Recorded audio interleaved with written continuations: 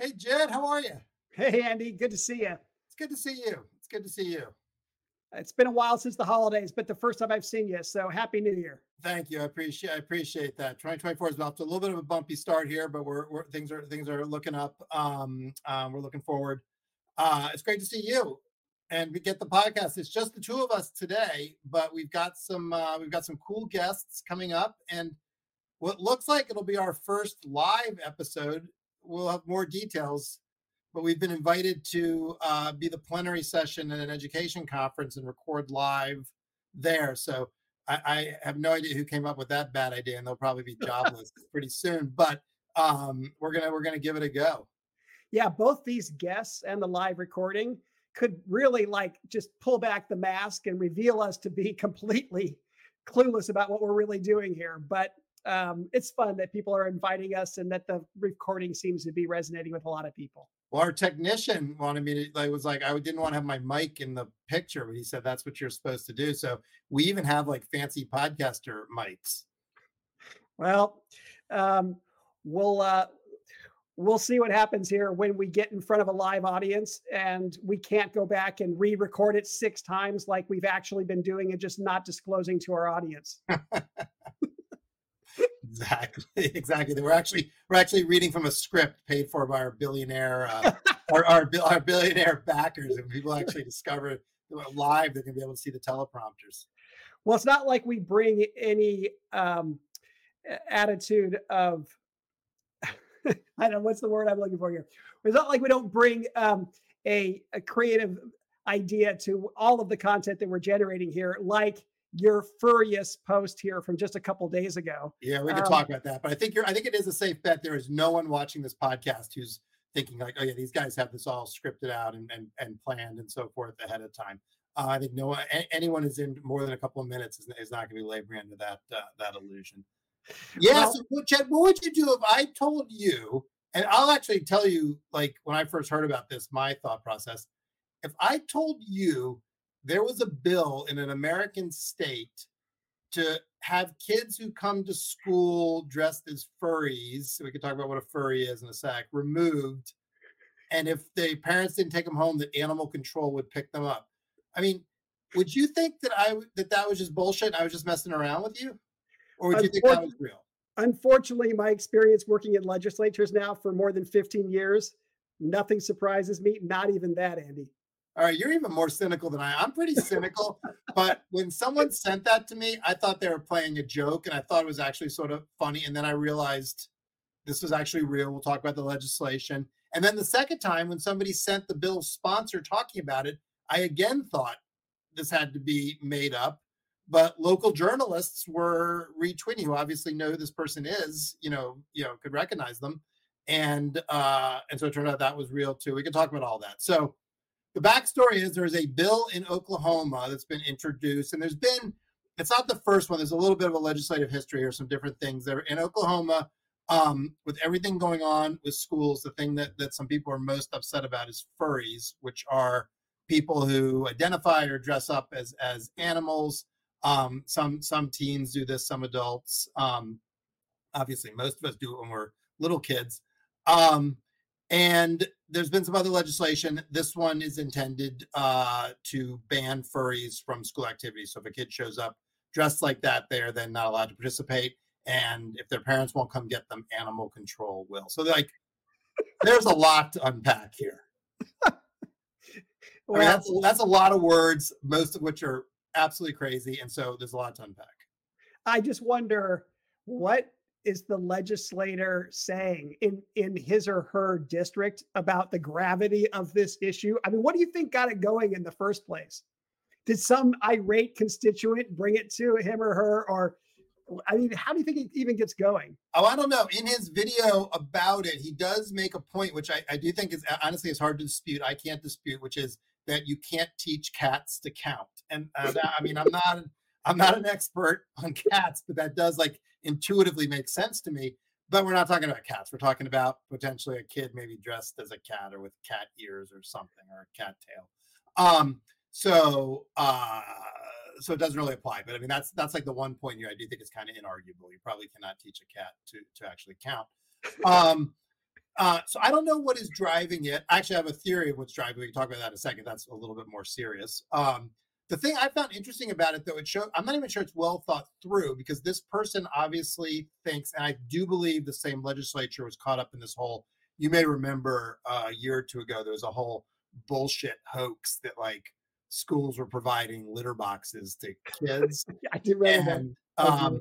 and of course it wasn't true, but it was one of these things that was too good to check, and it tied into some other culture war stuff, which again we'll talk about some of the more serious stuff behind this. And I think this guy was part of that. But the part I found interesting, honestly, is if his whole thing is this is made up, it's not real, these aren't real identities, you shouldn't respect them. Like if you're saying we're going to get animal control, I mean, animal control, it's right there in the name. It's animal control. You're essentially like validating the identity by doing this. So I'm not even sure like that he thought it through in terms of what he was saying. Because I would assume some segment of people who want to identify as animals would be happy to be formally recognized that way by the state. And he must think that there are political points to score by doing this. There's something about some deep human identity that is at risk within the current society that needs protection. And this is his way to signal that he's serious about these issues. I guess. And I guess I will share. I mean, there's two things. One, this is one of these people who you can just tell he is liberty loving and freedom loving and all the rest.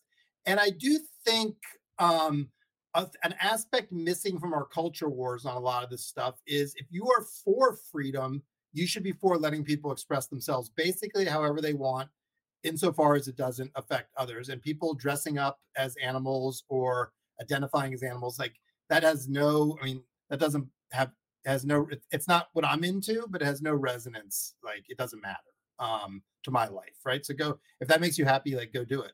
And I do think the political left has failed to sort of put a freedom frame around a lot of this. And there is just an enormous contradiction around a lot of this, which is people who are like, I'm for freedom and I'm for, don't tread on me, yada, yada. And then, get up in arms and end up taking like very coercive positions. And I feel like that's a place where among the many places the left has mishandled these cultural war issues, that is one. Well, I just find the lawmaking related to public education policy right now off the mark. Is it furious or is it spurious? I find that, I wrote something that's much the part of the podcast we're going to pause and have a lot of puns. Yes. Well, I mean, as far as it wasn't quite a pun, but it was at least a rhyme. I wrote something where I said when cursive becomes discursive a couple weeks ago. And I talked about how in the California legislature, the 6-year mandate to teach cursive writing in elementary schools passed unanimously. Nothing passes unanimously in the California Assembly. I had to Google and look for some. There were 2 other bills I could find. One actually was a serious one. We'll leave that one aside. The other one, it's serious also, but just reflects something so nonsensical. There was a bill that gave veterinarians the ability to serve their patients with telecare. So if you've got a dog or whatever with a fur infection or whatever it is, it's now legal in the state of California to show your pet's ailment to your veterinarian via telehealth. The thing that just comes up is, when did it ever pass? When did a law ever pass in the past that it was not okay for an owner to, pet owner to show something to their veterinarian? But these are the kinds of laws that need to get taken off the books because they're just so ridiculous. And well, there are too many laws, and I think we can like that. I think that's like a general problem, and like it affects it, that cuts across. And obviously anytime you have a law at some level, it's going to have to be enforced. And so you should be like, this law is important enough that I am comfortable having it enforced. And as we've seen, sometimes that enforcement, you get people interacting with police for trivial things, and that can go badly. That's going to be an issue with teachers when we want to have all these rules in school. Teachers are going to have to enforce all those various rules. And so you should think about that. So I do think that's an issue. And you do just have like both just sort of archaic laws that are left, and then just like too many laws about too many things. And I don't think you have to be like some like radical libertarian to think that. And we're in an era where where policymakers just have no idea what to do in education. And we've got serious problems and no one can address them substantively. So they end up passing these other laws that I don't think make any sense. Whether or not you teach cursive in an elementary school, I think it's an important decision. Yes, and each school organization, and you can make some fairly compelling arguments that the act of learning cursive is good for brain development and all those kinds of. I hear it. I hear it. But the idea that you're going to mandate that for 6 years, when I told that to my teenagers, they happened to be there when I first saw the story. They thought it was a joke. They thought it was something out of The Onion. What? 6 years of learning cursive? No, guys, this is actually serious, right? But we have this need now to be involved in education in some way. And in the past, we were engaging on serious reform issues, some which turned out okay, some which didn't. But mostly all the substantive real reform stuff is on the sidelines now. And we're doing these other things, which I think are completely off topic. Well, you and I have talked about that in the past. Like, I think like politics abhors a vacuum, and we've created one. There's no arguments in front of school boards. We're not talking, even in the wake of the pandemic, we're not really talking about teaching and learning. And so all this other stuff comes rushing in, which is all this culture war kinds of things.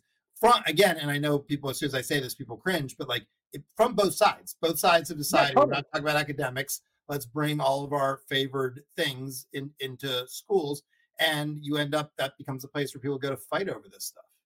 Yeah, I mean, in my first post of the year at Charterfolk, I wrote about the DeSantis folks basically restricting the teaching of slavery in California. Meanwhile, the San Francisco School Board, they had a mural where there were slaves that were presented, and they want to cover the mural. Both sides want to cover history or represent history or whatever it is. And it's this viewing of public education as a landscape or a canvas upon which you can paint your political pictures that creates so much dysfunction. Look at Macron just this week in France. He wants a political reset. He wants to put himself further to the right. What are the first things that he's doing? Let's have school uniforms, and let's have limitations on Muslim wear in schools and these kinds of things. And somehow or another, we need to find a buffer between our schools and those political impulses. I don't know how we do it, but hopefully over time we figure out a way. I honestly think part of it is having a resetting with an agenda that's around teaching and learning and being serious about that. And part of it is, like, as the kids say, they say on the internet, people need to touch grass. I mean, some of this is just like, who the hell has the time for this, right? And if you're this spun up about stuff, like asking yourself, like, why do you actually care, and how much does this matter? And I would not say that. I think there are things in schools that are worth like fighting about, and there's been overreach from the right and the left and all of that. But it does not mean everything is. And now people are at a point where everything becomes a battleground. And I think and some of it is like, people need to, if we cannot have politics, and particularly education politics, be sort of the local sport. You have to have other stuff that people are into, or this just takes over, and the end result is you get this sort of craziness. We also have this curse of short-term thinking. If we look at like the fiscal cliff that we're now approaching, anybody could have seen all the way back in 2020 when we were first passing these things. Do we need to pass some things to make sure that there weren't going to be layoffs within organizations? And were there incremental things we could do maybe around learning loss? But the just shit ton of money that fell on these bureaucracies and these highly politicized environments, and knowing that the money is going to go away 3 years later, we could have foreseen what was going to happen. The additional staff that were hired, the additional compensation that was offered to those staff, and how when the money went away, there was going to be a trauma imposed upon all of public education that will probably contribute to another couple of years of these school districts and others being unable to stay focused on learning loss and the most important needs of our kids. So I don't know what it is about.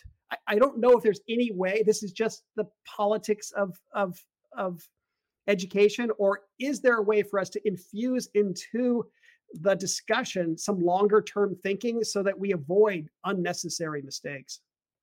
Yeah, well, I mean, the whole thing is fascinating, just in the sense that, like, both. I mean, the Trump and Biden COVID policies, until recently, the administration just this week put out some new stuff, and they're doubling down on some stuff they've been trying to do. But that was basically put the money out there and let people do whatever they want with it. And when you're talking about, like, $190 billion for K-12, I think a reasonable person would ask, like, first of all, should some fraction of that actually be for structural kinds of reform that we need? But more than that, if you're going to put out 190, like, what is the reciprocal kinds of things you're going to ask for that? If you're going to invest that, like, then what are the asks going to be around policy? And but the Biden people at the beginning of the administration and the Trump people seem sort of similarly disinterested in those kinds of policy questions, and that's a problem that's coming home to roost now. The debate, best I can tell, you watch. I mean, to the extent, there are some smart education people on Twitter, and the debate seems to be whether all the money was wasted or just some of the money.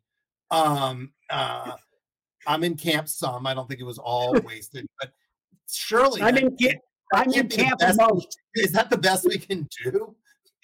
I'm in camp almost all. It's a lot. I mean, I do think some of it still hasn't been actually reported well, so we still don't know. That's what's creating the sense that a lot of it's not even spent. A lot of the reporting is bad, but yeah, a lot of it went to one-time things. You saw there's school districts that they had more than they knew what to do with. So you were getting sort of these random acts of bonusing teachers and stuff like that.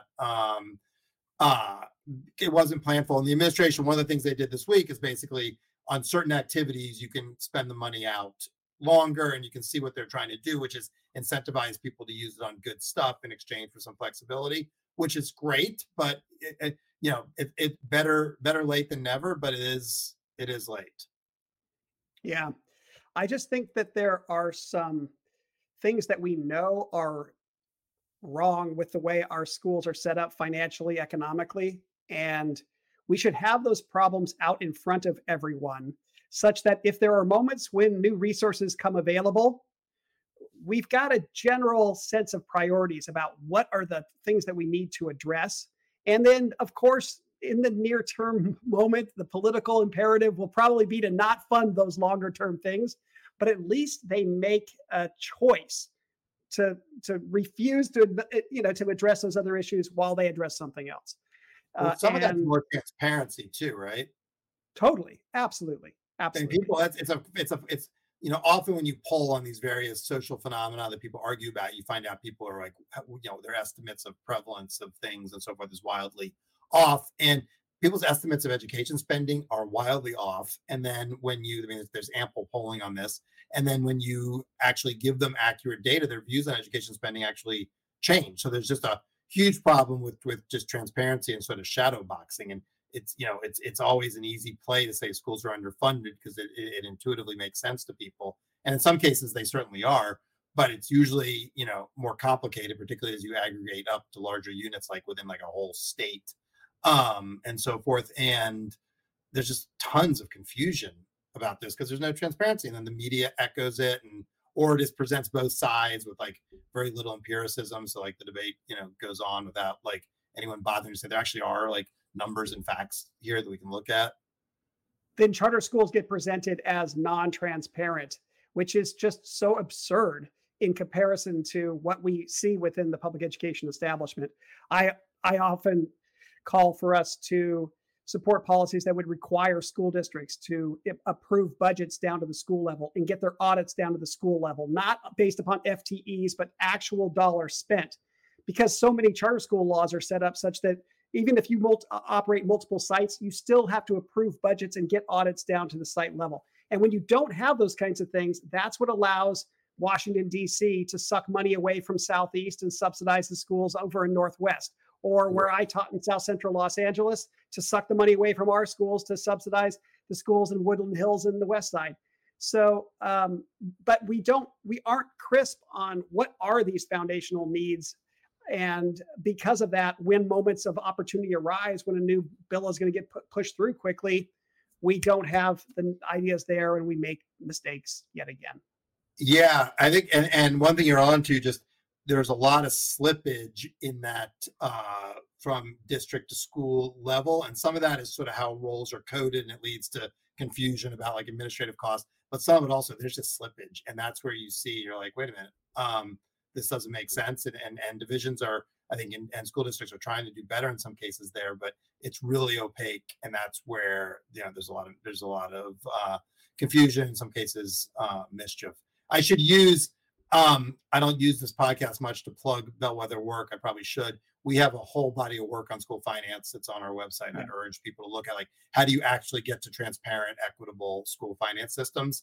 And it's happening in some cool places. We've done a lot of work in Tennessee, and we've got some stuff up about sort of how that all came together. And, which I think to some people would seem like an unlikely place to have a terrific school finance overhaul, but they did a great job. Yeah. And so I'd encourage people to check that. I do think finance is going to be a big issue in the next few years because of these macro conditions. And I think the transparency down to the school level is so important, because I think school districts can be so big and it's just impossible to get an intuitive sense, if you're a parent or if you're a community member, about how the district should be operating. But when you can see down to your school level how much money they have there and how much money is being sucked away or something like that.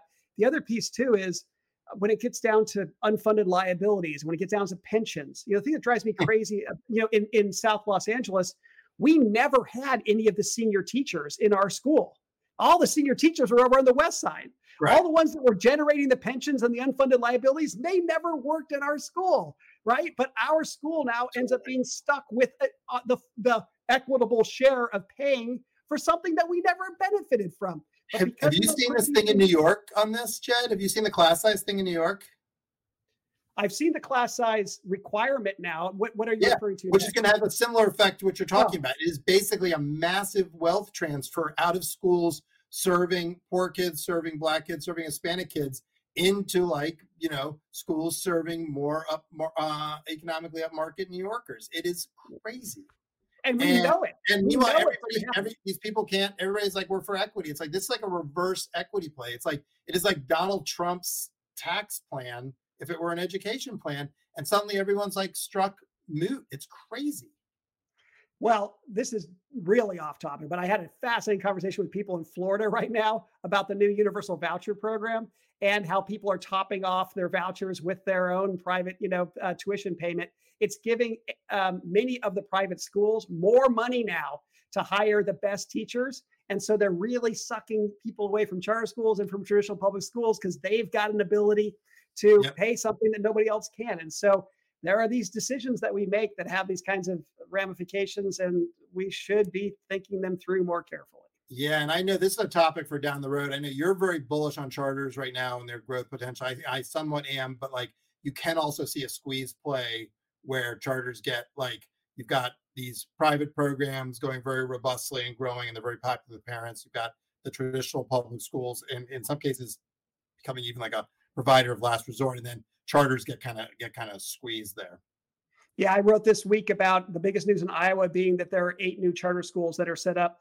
But what that didn't report on is that 2 years from now, the voucher program, which is now restricted to just low-income families in Iowa, will soon be universal. And so where is all the energy going to go? Toward the 10th, 12th, and 15th charter school? Are people going to say, forget it, it's too complicated to do a charter, let me open up a bunch of private schools in Iowa? So I think what you're talking about is a very real phenomenon. I still remain bullish on charter schools, but this is a reality we have to contend with. After Iowa this week, are you still bullish on democracy? I hear you want to talk about higher ed. We should talk about higher ed, but in just a second. One other thought on this fiscal cliff thing that I do think is also and this is obviously not the biggest problem because it's a rhetorical one and a political one to some extent, but I do think it just distorts the politics and the finance about finance and the conversation, because now you have this situation. These are one-time dollars, but this is so predictable. As soon as they start to wear down, suddenly you've got everyone screaming about budget cuts, and often the media just sort of credulously repeats those claims. It's like, no, these were one-time dollars, but you've now baked them in, and so now you're claiming your budget's being cut. And it just, again, it confuses people. It distorts our politics, makes it that much harder to have a sensible conversation around schools. and is sort of abetted by the lack of transparency. And again, that's not like the biggest, that's not a reason to not do one-time slugs of money. Sometimes they're necessary, but it does just add to this sort of pervasive confusion here about like education finance.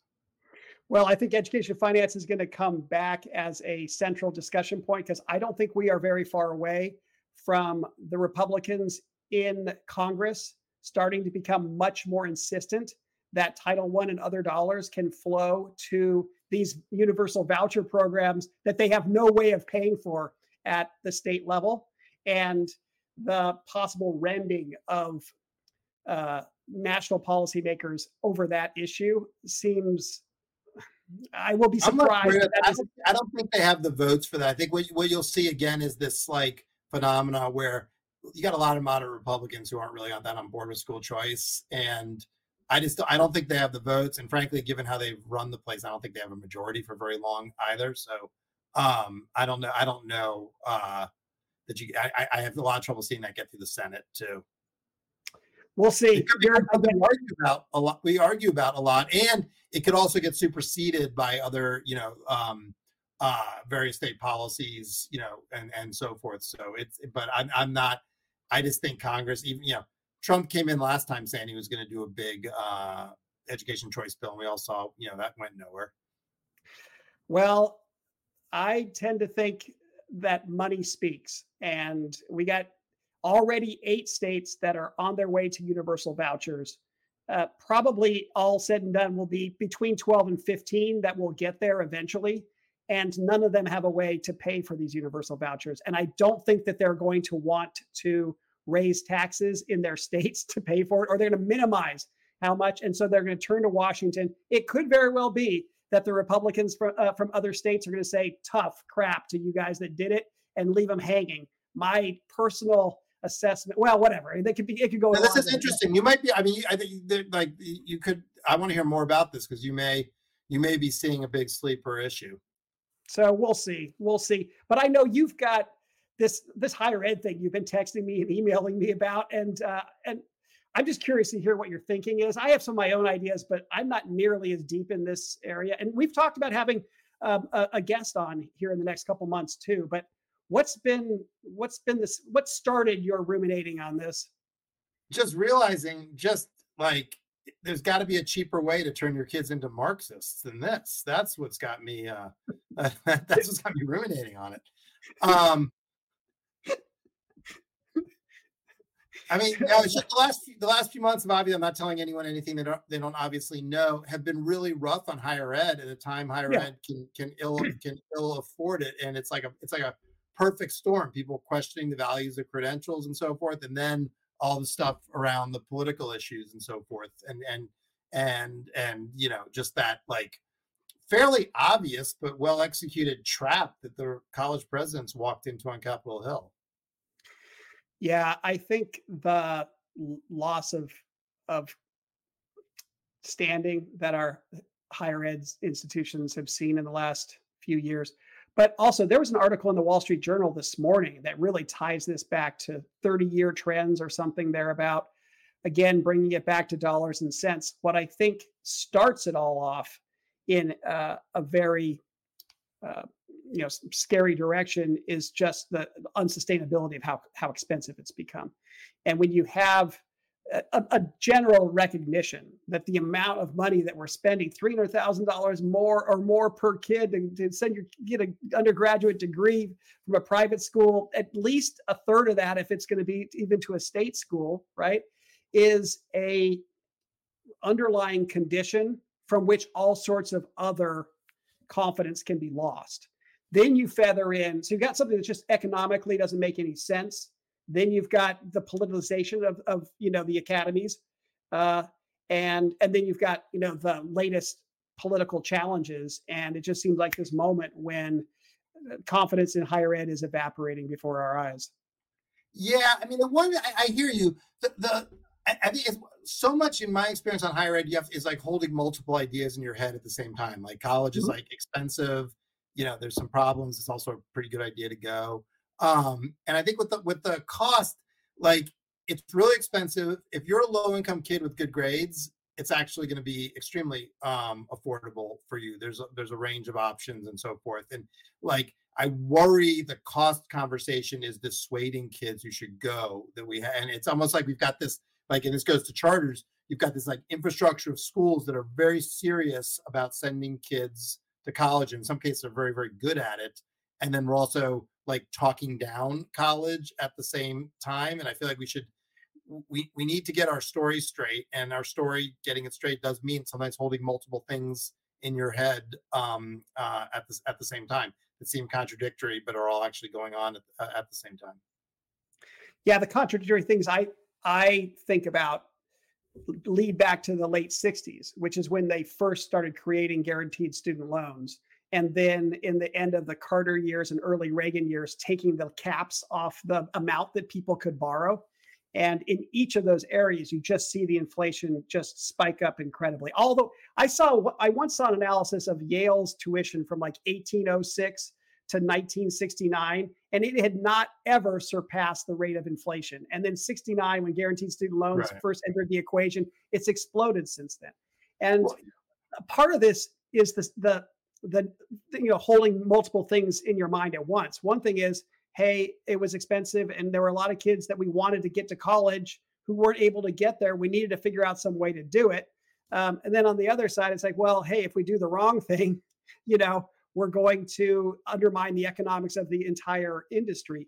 Isn't there some way to handle this? I think that what we find is that the most politically viable things, as FDR and as LBJ taught us, are programs where everyone can benefit. And so when everybody gets a guaranteed student loan, whether you need it or not, now you have just undermined the economics of the entire industry, and things just, get out of hand. Whereas if we've been able to be more strategic, narrow the eligibility of guaranteed student loans to the lowest income kids, yeah. or maybe just giving outright grants rather than these loans. But the problem is that when people don't see what they're going to get out of it, now you have a program that doesn't have enough constituents and you can't sustain it over time. So Yeah.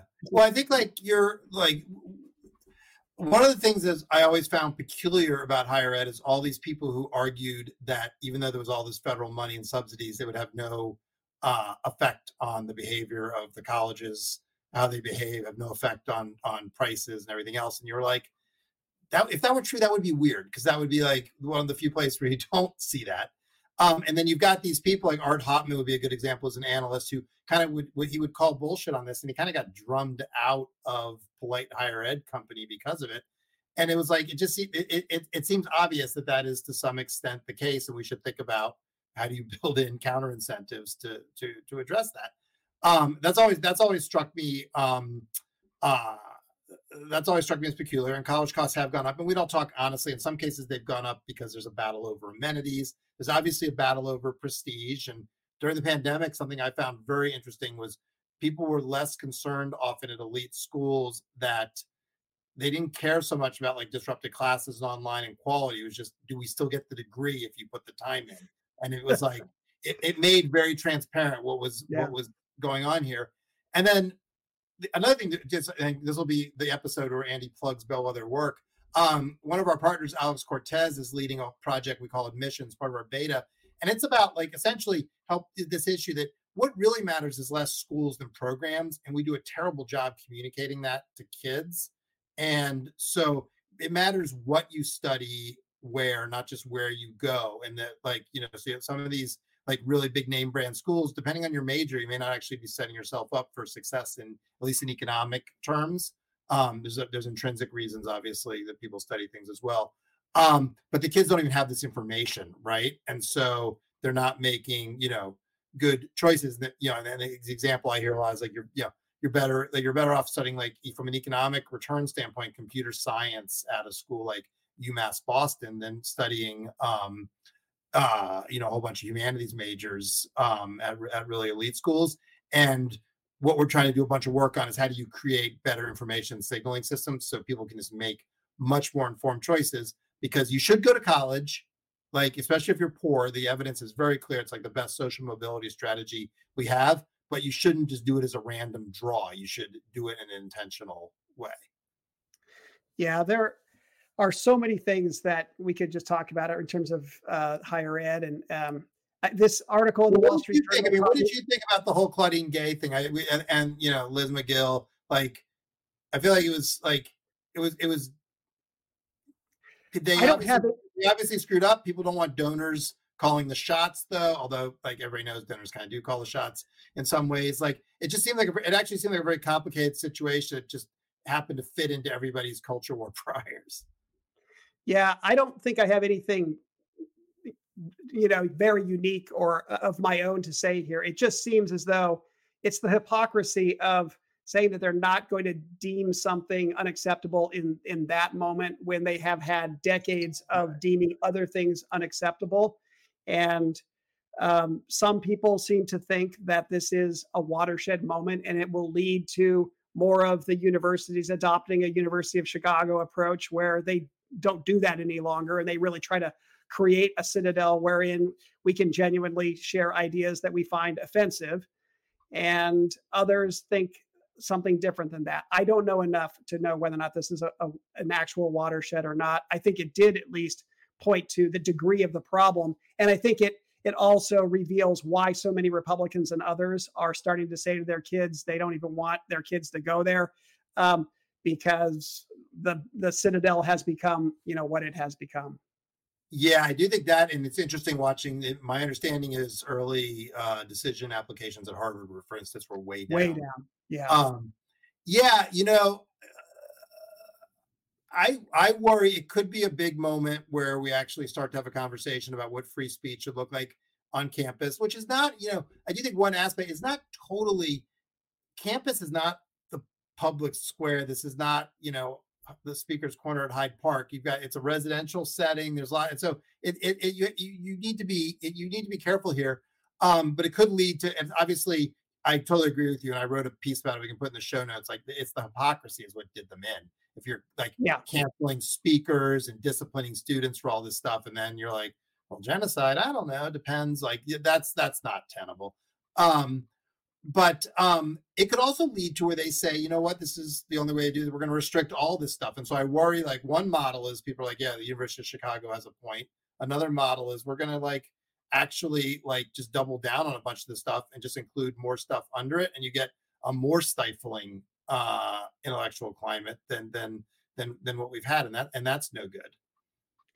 Yeah, that's a big, that's an additional problem there. I think I thought it was fascinating in this Wall Street Journal article to see that, and I don't know where they got the data here, but they said that kids in college spend way less time in class and they spend way less time actually studying and they have way higher grades than in the past. I wrote one of my little teaser charter I put a link, but I didn't put the screenshot like I often do.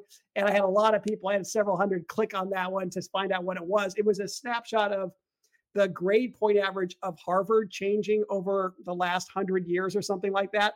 And it's gone from like about a 2.2 average in the 1940s or something like that. It was up to 3.8, an average GPA of 3.8 in 2022. And I heard that in 2020 or that 2021, in 2022, I heard it actually grew to 3.9, an average GPA. Look, this is an enormous problem. You give a kid a B minus, it's an issue.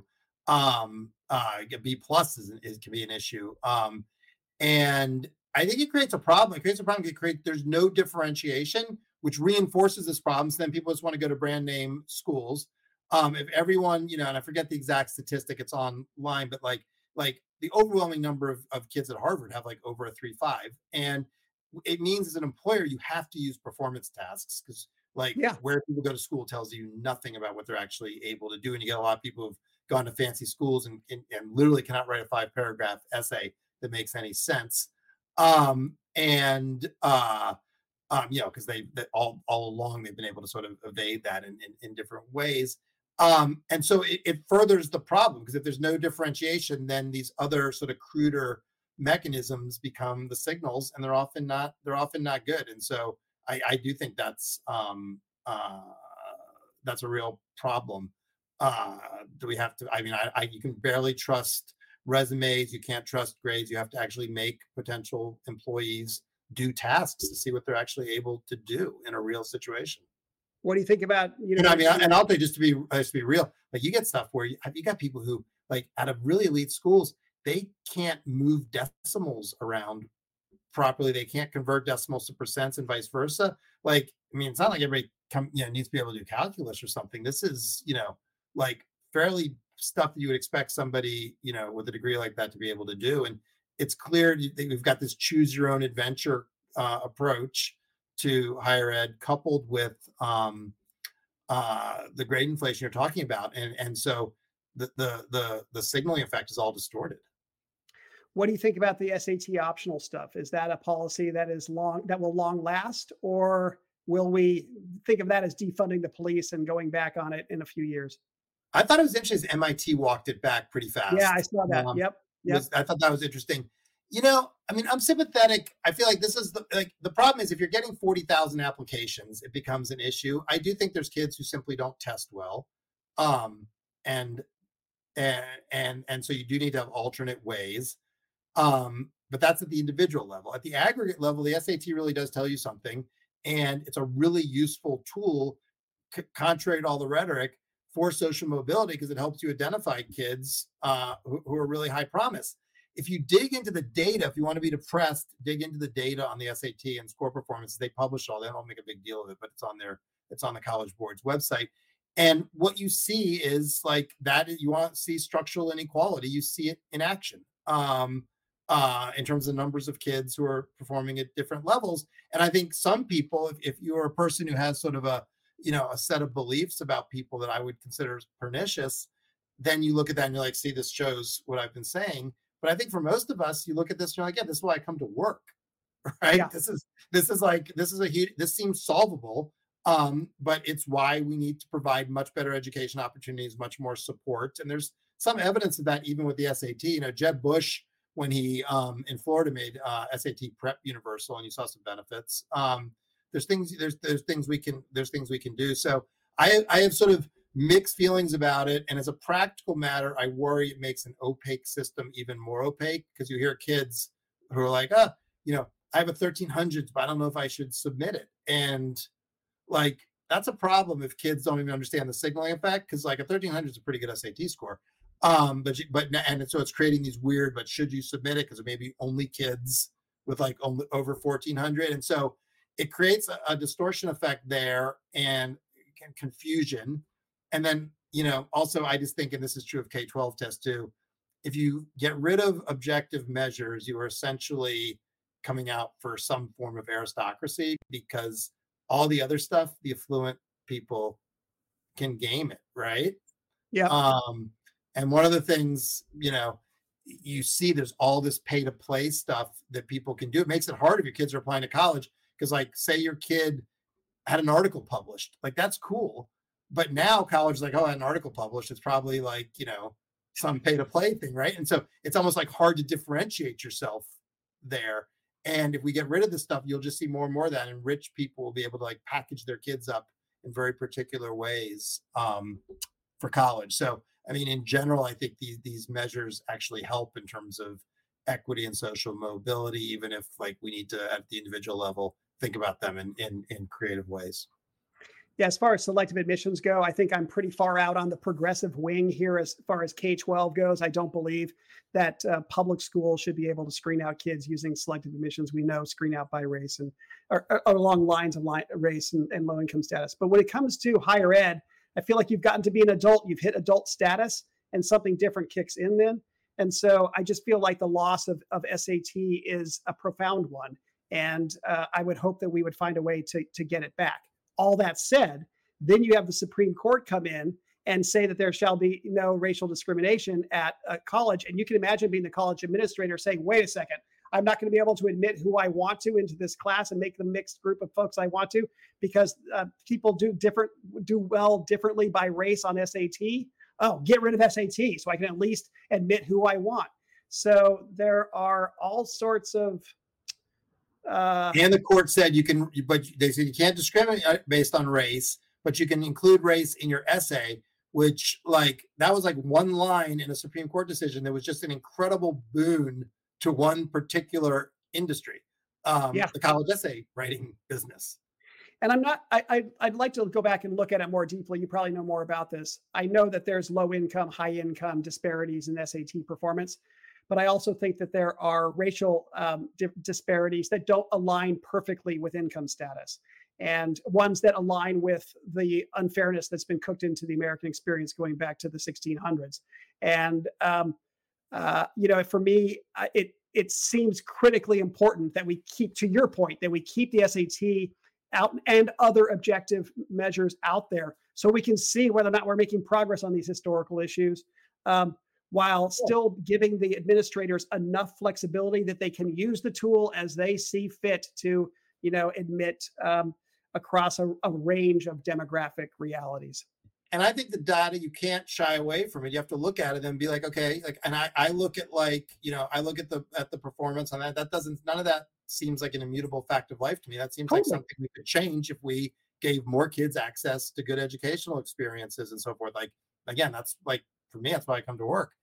I'm interested. Your K-12 point is interesting. I'm probably in a different, I don't have a big problem with selective. I mean, obviously I don't think it should be, you can't have schools that are selective admissions on race and things like that. But like, I have no trouble with thematic schools, STEM schools, test admission, public schools, as long as there's a range of options. You don't want to go to what you saw some cities go to a while ago, where you had like the general ed high schools for everybody else, and then the selective schools. That doesn't work.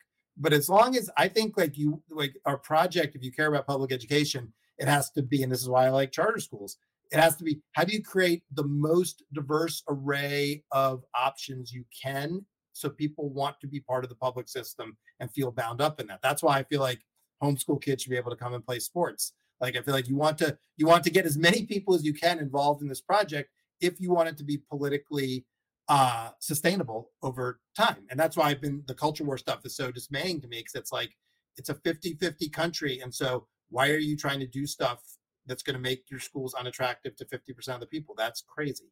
You should be trying to figure out how do you make them attractive to as many people as possible, because that's what we need if we care about public ed. Well, this is one that would be good to have a debate on, and let's get some other people around the table on this. I think that the selective admissions issue is a complicated one. And I think that from the reform world, from the charter school world, we should make it our enemy. The red lines that have been drawn across the public education landscape, and those red lines consist of many things: attendance boundaries, school district boundaries, but yes, selective admissions as well. And we cannot erase attendance boundaries and school district boundaries quickly. If you do, it's going to be total freaking chaos. In the same way that you can't get rid of selective admissions, it'll be total chaos. But what we need to do is grow the supply of great schools. And by the way, schools that are incredibly academically rigorous and put these selective admissions magnets to test. We can actually do better than your schools without having to screen kids out. Absolutely. I'm so with you on the supply side thing, and that a lot of these schools, some of them are great, but some of them you're a little curious about what's actually going on. I mean, for me, my way of learning.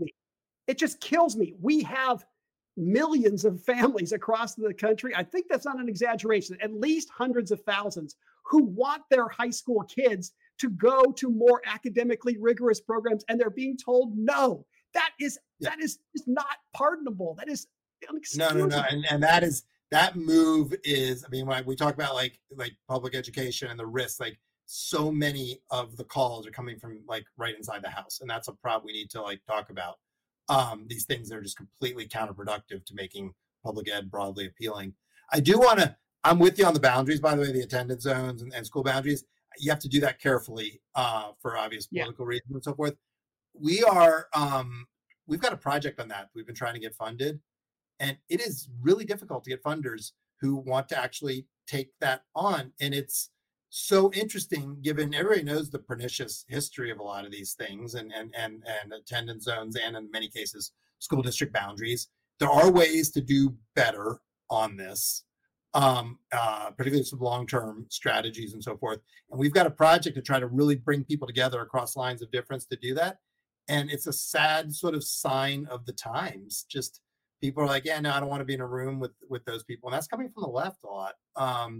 And it's like, there's a real opportunity to do things differently there. But it's like one of these things that's just caught up in this sort of polarization and sort of unwillingness to Everybody talks about working across lines of difference.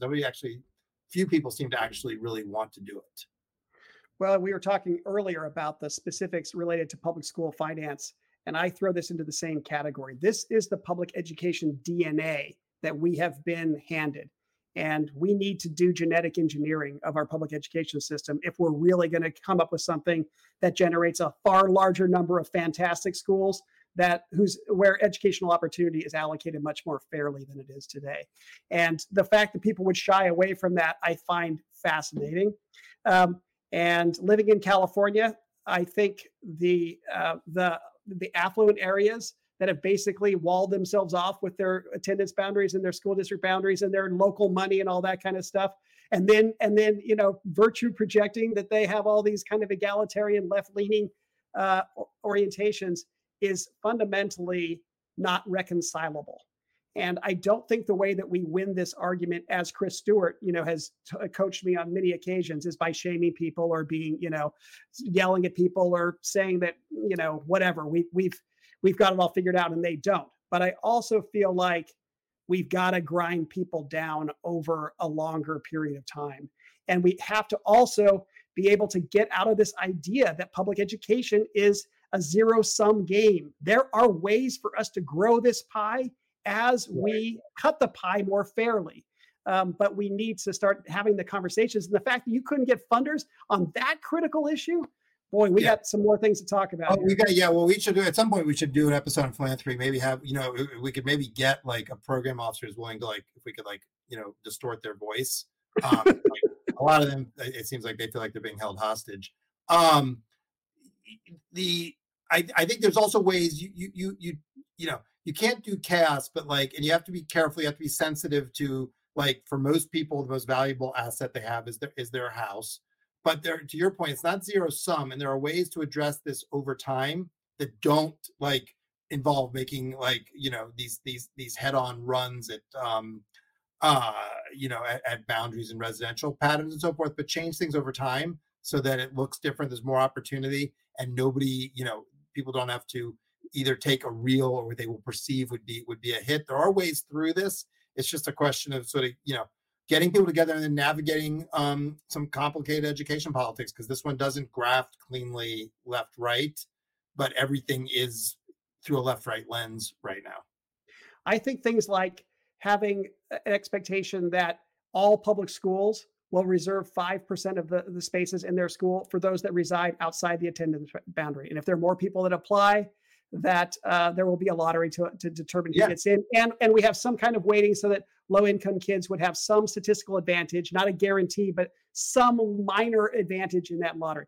And then we just try to vary. All sorts of little nudges. You could do zoning rules, all sorts of stuff that would be not super perceptible, but starts to put us on a different path. So, and then you increase it slowly from 5% to 5.5% to 6% to 6%. But also, I'm not naive about just how radioactive this is. It was just sobering to watch in Connecticut.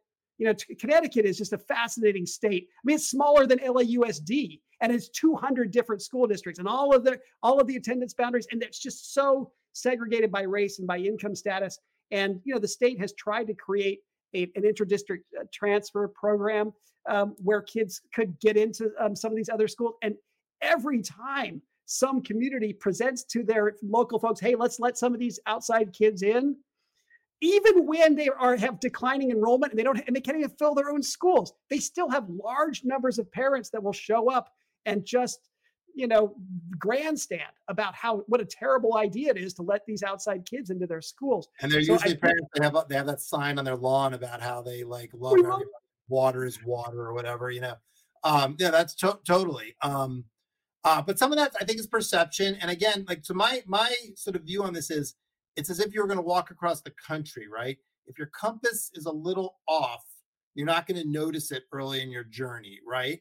But when you get to the other side of the country and you don't end up where you thought, and you're way off, you're like, oh, okay, wow, I meant to walk to San Francisco, and now I'm in, I'm in Northern California, way Northern California, or I'm in, LA or whatever.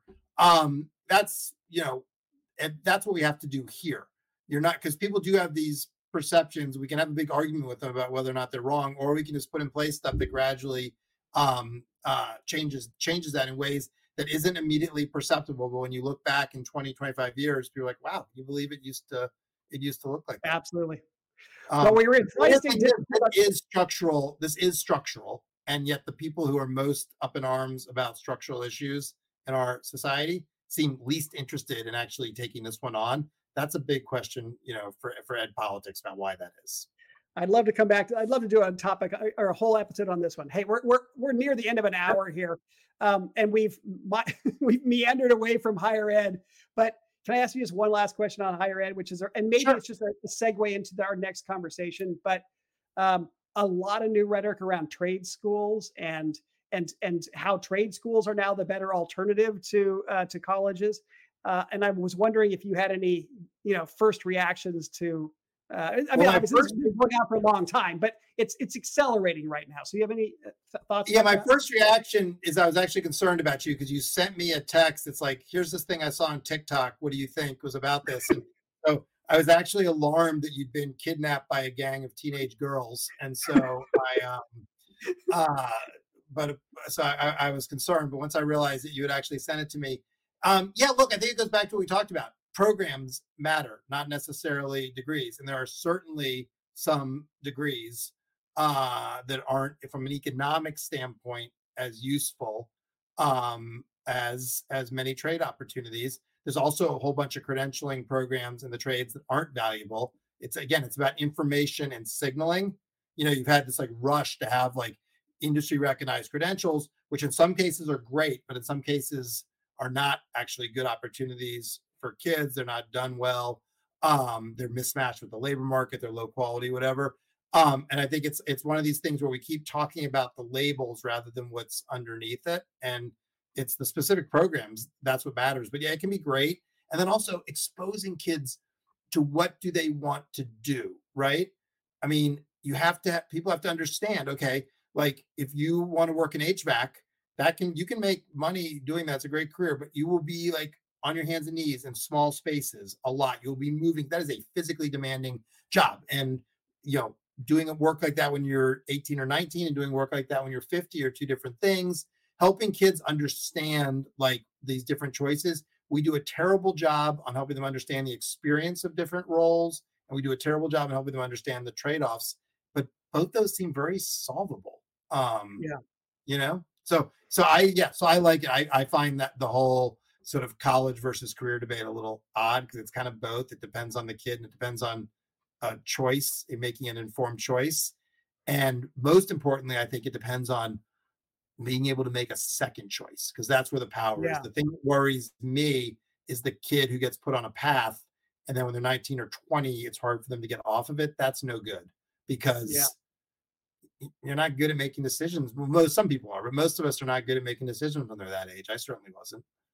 yeah, yeah. Well, that was certainly Larry Rosenstock's mantra that premature specialization, encouraging Amen. premature specialization in teenagers is just a really counterproductive thing. And yet you have colleges that are originally set up to like lean against premature specialization, liberal arts and whatever, that are losing credibility. And so as they lose credibility for other reasons, the credibility of avoiding premature specialization is also lost. And We're going to have some stuff on this later this year that I think you'll find interesting. Some work we're doing because I'm extremely interested in it and this idea of like Larry. That's like Larry, and I'm a huge Larry fan. He and I have talked about. It. I totally agree with him. Um, that the only and the push right now is to make this younger. And like the only yeah, people who are yeah, worse about making decisions than 18-year-olds are like 16-year-olds. And so you can expose people to stuff. right, That's really important, but putting people on these paths, man, I just think you want to. There comes a point when you're 18, you have to make some serious choices, but we want to try to push that off and push off the ability not to make another choice as far as we can. Um, yeah. the path And about rhetoric makes me uncomfortable for that reason because I don't want you on a path. I want you like on a trampoline where you can bounce into some different stuff to figure out what sticks for you. Yeah, well, about to have two kids in college myself. I perhaps naively or like a uh, an old dog think that college should be a place where we grapple with the difficulties of being a person. And I used to believe, and I still cling to this idea, that a university would be a great place, a better place to learn those things than TikTok is. And we'll see whether it turns out that way or not. But as always, Eddie, this has been a phenomenal conversation. We've been all over the place. I'm excited about the empty nest thing. I think we should do, Jet. We'll have a special episode later this year. We can do the empty nest issue edition, and it'll just be like 45 minutes of you and me sobbing. I like it. I like it. Hey, Eddie, always fun to talk to you. Look forward to seeing you. Great to talk to you. I'll see you soon, Jen. Okay, bye. Bye-bye.